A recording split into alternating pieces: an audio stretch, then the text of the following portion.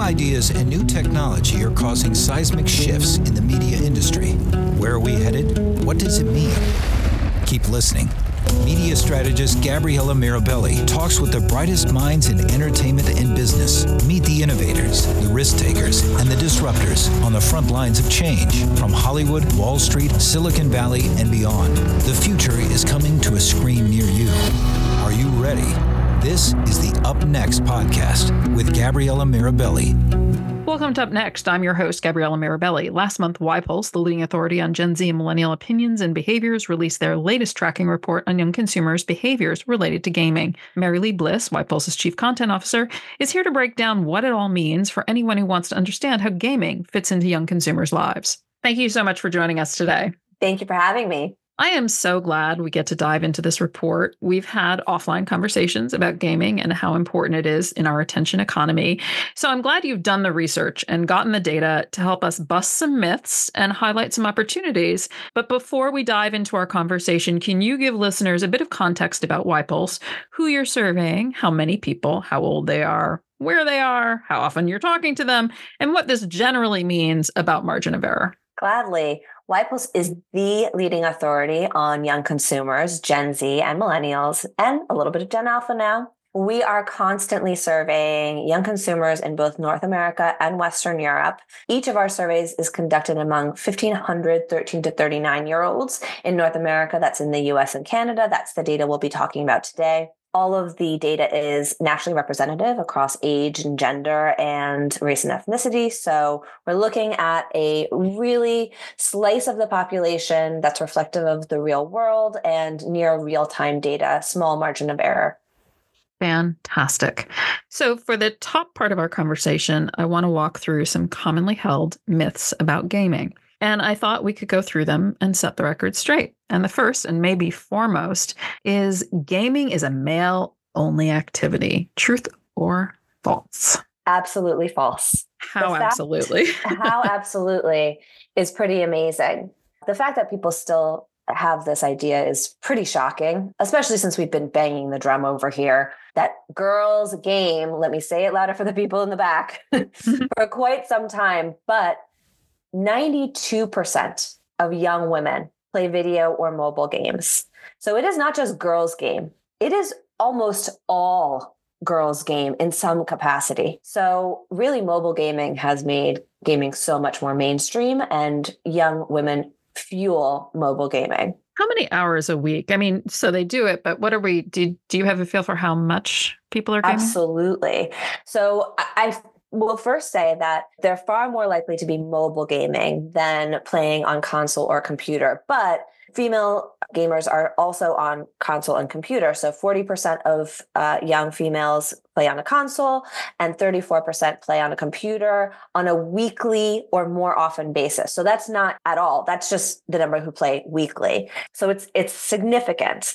And then when we look at the amount of time that they're spending on gaming for each of the different ways that you can play, when we look at mobile games, we see that those who play mobile games, females, tell us they're playing around 7 hours a week. And that's a self-estimate. You and I talk about this all the time. They underestimate, right? They underestimate. So it's going to be more, right? So, and just, so 7 hours, this is women gaming on mobile. Just so we don't want to leave the fellas out. What percentage of men game, boys and men game? Yes. So men are more likely to be gaming. So 98% of young men. Oh, golly. So pretty much. It's truly all of them. Yeah. Okay. But again, 92% of females, 98% of males, over 90% for both.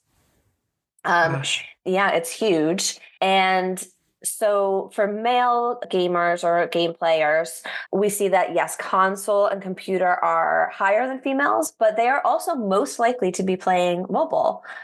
Interesting. But I will call out that for those who play mobile games, male and female, females are spending more time playing mobile games every week. So they're playing almost 7 hours, and males are playing, self-estimated, almost 6 hours. So those females who are playing games on mobile are actually more engaged and devoting more time to that than males who are playing games on mobile. That's crazy. I just want to put that out there, how crazy that bucks all of the sort of known thoughts or the myths that are put out there. Yeah. I'm curious, how do you think the continuum runs for in real life sports and to esports? We do ask about esports in our sports survey. Oh, interesting. So it's considered a sport. Sports is so specific. Like esports is a competition. So we ask about esports in our sports survey, which allows us to do some comparison. And it's kind of earth-shattering for some people to see just how many young consumers would rather watch esports than traditional sports. Are the male-female split on esports? Is it? It's definitely male heavy. So that might be influencing why people are feeling the way they're feeling about gaming. Absolutely. Next commonly held belief: gamers are all hardcore enthusiasts. We're going to go with false for this one. Well, I suppose if you're talking 92 and 98%, the question then is, what percentage of people who play games describe themselves as gamers? Yeah. At YPulse, we ask them to self-identify. So we have a question in the survey: agree or disagree, I am a gamer. And that's a different approach than many in the industry even take, where identifying a gamer is about how frequently they're playing games. But what we've found is with the self-identification question is that the identity of being a gamer and the act of playing video games are not the same thing. Well, and there's a cultural identity around it. So in terms of if you're selling, you want to really understand that self-identification. So here I'm curious, do women identify as gamers? Okay. So 66% of all young people agree with the statement, I am a gamer. So it is a lot, but it is clearly not as many as those who play video games. Right. It's 98% of young males who agree, I am a gamer, and 53% of young females. So it is over half. We have to underline how significant that is. But can I just ask those? So it's 98% of men play games, and that same percentage identifies themselves as gamers, or it's of the 98 who play games, 98% call themselves gamers. So is it a subset or? No, it's not a subset. It is of all young people. Wow. So 95% of all young people play video or mobile games. 66% of all young people agree, I am a gamer, call themselves a gamer. So there's a gap there, and it's a culture. But of the men, when you said 98% of men call themselves gamers, and you said 78% of young men call themselves gamers. Oh, 78. Okay, I misheard you. Okay, 78. My bad. Because I was like, holy smokes, it's exactly the same. That's why I was getting confused. Okay, so given we're looking at 78% and 53%, gaming and the cultural identity around gaming must spill into other interests and must influence other behaviors. So this is why self-identification would matter, I would imagine. So how does it impact other things? Yeah, it is so interesting to look at the way that gaming spills outside of that screen. I think that a lot of brands outside the industry don't really think about how gaming is influencing them when they're away from the console, away from the computer, away from the app. But we ask young people, what has gaming influenced in your life? And when we look at gamers, they're more likely, those who identify as a gamer, they're more likely to say that gaming has influenced the TV and movies that they watch, more likely to say that it's influenced the music they listen to, the products they buy, the brands they use. So certainly there is an engagement and a passion about gaming that makes sense if you're calling yourself a gamer, that you're more likely to have. And so you're more influenced by those games. So interesting. One of the other things that people say is gaming is an expensive hobby. I mean, these consoles are expensive. So I mean, I guess, what are the percentages? Is it heavily console? What are we talking about? Yeah, it's important to look at that breakdown because the way that they're influenced by games and the things that they're doing are so different depending on where they're playing games. Right. When we look at weekly players, so different from those who identify as gamers, right? But it's the frequency and the amount of time that they're playing that matters so much because it's more of them. Right. 55% of young people play video games on a console weekly or more. Oh, wow. 46% on a computer weekly or more, and 71% on mobile weekly or more. Wow. Okay. Yes. So I think that I would say gaming is an expensive hobby. False. Absolutely. I would also say with the gaming subscriptions, if you're thinking that's an expensive hobby, it really depends on what context you're putting it. An Xbox Game Pass ranges in price from $10 a month to $17 a month. $10 a month is what someone might spend on coffee and a muffin in the morning. Right. So for young people, that's not an expensive thing to pay when you get access to everything you want for that $10. How many people do have subscriptions? Speaking of subscriptions. Yeah, I think this is another place where people outside the industry might not understand how much gaming subscriptions have become the norm, have become a necessity for those who play on console, or also for some who play on mobile. It's paying to have access to the games. The idea of going to GameStop and buying games individually is very much a relic of the past. 68% of young people who play video games have a gaming subscription. So it's the majority overall, and they have an average of 2 each. So it's kind of like having a Netflix and a Hulu, right? Well, I was wondering how many, so they're carrying 2 gaming subscriptions. And can you remind me in terms of entertainment, non-gaming entertainment subscriptions, how many they're carrying? When we think about the universe of subscriptions, how many subscriptions people all told are carrying? So we do have an idea of how many streaming services they subscribe to at one time, and it's around 3, so a little bit more. That's really interesting because if you think an average of 2 for gaming subscriptions, an average of 3 for streaming services, if you're a digital publication and you're trying to get some of those subscription dollars, they've already got 5. And toss in a dating app, how many?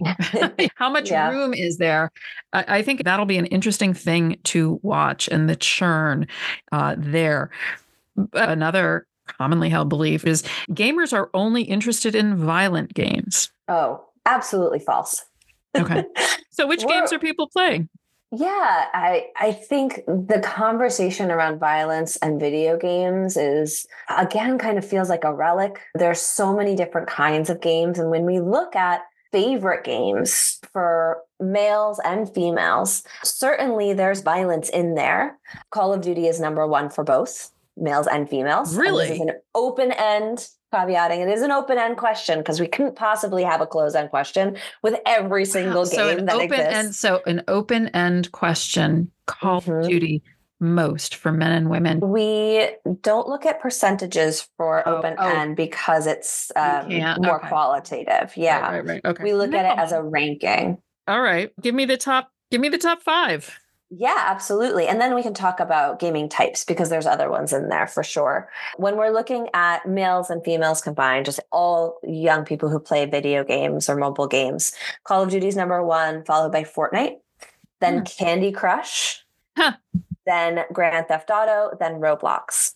Minecraft follows right after that, and Super Mario Brothers. So you can see that there are violent games on there. Sure. Yeah. Grand Theft Auto doesn't have a reputation for being a peaceful game, but Candy Crush, Roblox, Minecraft, Super Mario, even Fortnite, while yes, there are guns and it doesn't have to be a violent game. I recently saw a headline about someone who leveled up on, I believe, Call of Duty by picking flowers the entire time. You can make these sandbox open world games pretty much anything you want, violent or not. And when you look at those top games, it's really a mix of ones that lean into violence and are centered around it, and one that are really about fun and building things and exploring. I think it's important also to look at the genres of video games that they play. Right. Well, and it also, that flows nicely into gamers are socially isolated. They're in their basement playing these violent games. So we know they're not playing violent games, but are they alone in their basement? Again, false. We're really busting the myths. I think it's really interesting to look for those who identify as a gamer at how gaming plays a role in their social lives and their friendships. Because the stereotype about gamers, as you just said, is they're by themselves. They're in a basement. They're not playing with others. Right. But those who identify as gamers are actually more likely to say that video games help them to be social. In fact, 73% of young people who identify as gamers say that video games help them to be social. Video games are absolutely a part of young people, Gen Z especially, their social lives and their friendships. And with games like Fortnite, Roblox, Minecraft, they're actually hanging out with friends inside of video games. So they don't even have to be next to each other, but they're still spending time together. Is there a social media tie-in? Is there a social media that's linked in? Do they have their own chatting spaces within that or no? Yeah, absolutely. So Discord is often used as a way to talk while you're in video games. And then, of course, there's chatting through games as well. But if you're wanting to talk to friends, there's a lot of different platforms and tools that can be used. Discord probably one of the most popular. Mm-hmm. Okay. Another belief is that gaming is passive, like TV. That's an interesting one because you are sitting in front of a screen, right? But I would say false. Okay. Again, first of all, you're immersed in this world and you are actually being active in a very small way, but you are being active, right? Physically, you're moving your hands, you're thinking in a very different way than letting content wash over you. You are participating, making choices, making decisions moment to moment. It's just naturally something that's far more engaging. You can't just sit and absorb. Although I will say there are games like Red Dead where it's almost like watching a movie at points. So that is integrated into it. But generally speaking, no, you really do have to be in the world. You have to be thinking in order to be playing the game. Well, one of the things with television that as social media emerged, television people became concerned around second screening, that people weren't attending to the programming because they could do other things at the same time. Would you say that similarly in games you can second screen? No. It's incredibly difficult to second screen while you're playing a video game. So that really puts gaming in a unique position for brands. There's less distractions because you need to be engaged. You can't be as passive. The majority of young people tell us that they're usually doing something else while they're watching TV, but that's really not a possibility when you're playing a game. You have to be focused to some extent. But how do consumers feel about a brand showing up in the game? I mean, first of all, is there an opportunity? And then if there is, do they like it? Yeah, we have been, again, banging this drum for a very long time. I think maybe 5 years ago, maybe more, we wrote an article saying that the future of marketing is inside video games. That continues to be true. Young people, because they are so engaged and so immersed when they're playing, they are more likely to be paying attention to the brands that appear. It has to be done in a certain way. However, if it is done right and you integrate yourselves into that world in a natural way, it's not a pop-up. It is not intrusive. It's built into the story, or even better, it enhances the experience, say with a Roblox brand experience, of which there are many, where they can explore, there's activities. Yes, absolutely. They are open to it, if not positive about brands being in those spaces. Okay. So there, if it's built into the story, so in some ways it's authentic to the world of whichever game you're talking about. Absolutely. I think people still think about ads in video games as disruptive pop-ups, but really what's happened, especially with sandbox games, is that brands, and many of them have really taken this opportunity in the last few years. You can build a little world of your own inside of those games. And those brands that are trying to reach Gen Z are doing that on a regular basis in these open world games in order to provide experiences and virtual goods that will really entice people and make them brand fans outside of the game as well. Let's make it a little concrete. Can you give me an example of a brand that did it well? Yeah, absolutely. So there are so many. We have many articles about this, but one of my favorite examples that I go to a lot is, so Forever 21 is an example that I go to a lot. I think it's a really smart way of using gaming and gaming experiences to better your brand, both in those open world spaces, but then also offline as well. And I think it's also interesting because when they first created their Roblox world, they stumbled a little bit out of the gate. They had some criticism around the style and design of their products and their experience there, but it really, through consistency and improvement, became more and more popular.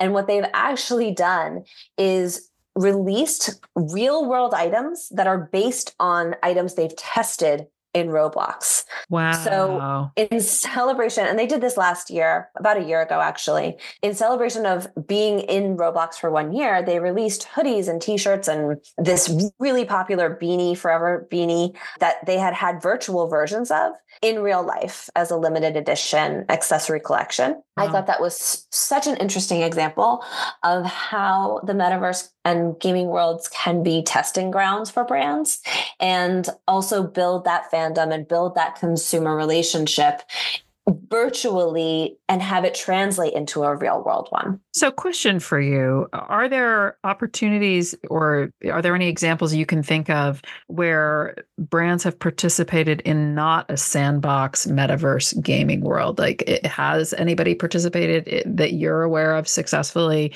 in Call of Duty? I don't have as many great examples of that. I think because often those still do feel disruptive to some extent. I think the safest and it's not easy by any means, but an easier sell is to provide these experiences in Roblox and metaverses like Fortnite. Right. Where there are so many brand examples of sponsoring skins and launching islands. It's really about providing that experience. And in the open world games, because the storyline isn't preset, you're really exploring. There's an opportunity to build something completely original in those places. What percentage is playing in open world games? Do you have that? When we look at the genres of video games that they play, shooter is number one, followed really closely by adventure. So there you're talking about your Call of Duties, your Grand Theft Autos. But right after that is open world sandbox, which is Roblox, Legends of Zelda. And that's 35% of those who play video games play open world sandbox games. Wow. And both men and women you had mentioned earlier are mobile gaming. So are there brand integration opportunities in mobile as well? Yeah, I mean, all the games that I was talking about, Roblox, Fortnite, these are played on mobile as well. So they are mobile games. They're really cross-platform. So if you are participating or sponsoring something in Fortnite or any of these games that are sandbox worlds, that's mobile as well. It's definitely not just puzzle games like Candy Crush or Bejeweled. Interesting. Well, so thinking about the Candy Crushed, Bejeweled kind of games, they're very similar to what a lot of brands are sold in terms of buying an experience. Come into Dunkin' Donuts and play our game. Do consumers like that as well? Did you investigate that? Proprietary games? Right. So we don't ask specifically about brands having games, but we do know that there have been some brand games that are successful. I mean, certainly if you're a media brand, you're more likely to be successful there. You've seen Netflix has been experimenting with their video games, with Stranger Things probably being their biggest success, but certainly not something that has grown as fast as I thought it might. At one point, I thought we could have an experience with Netflix where their games are living side by side with their movies and you're choosing one or the other. Well, yeah, it's interesting that given that gaming can influence content, it'd be interesting then for the content to spawn games. That would be an interesting flywheel if they got it. Yes, and it's definitely happening. It's just, I think, a little bit in its nascency still. But definitely we see that media brands have had success with that. We've seen brands partner with games in some really interesting ways. Beauty brands certainly have done that and sponsored either games themselves or esports. We saw HBO has turned shows into games. So again, media brands really usually at the kind of the forefront of that. Fantastic. This has been so interesting. And I really think that we've really busted a lot of myths. You've been banging the drum, as you said, for a long time. And so maybe this time it'll stick, but people are not second screening. They are very engaged. This is a huge opportunity. Absolutely. All brands should be thinking about what their gaming plan is. Thank you so much for joining us today. Thank you. We've reached the end of another episode of Up Next. I'd like to close by thanking my production team at Up Next, my friend Rob Naughton, the voice artist who recorded our open, and of course, all of you, the members of our audience, thank you. I'll be talking to you again next time right here on Up Next.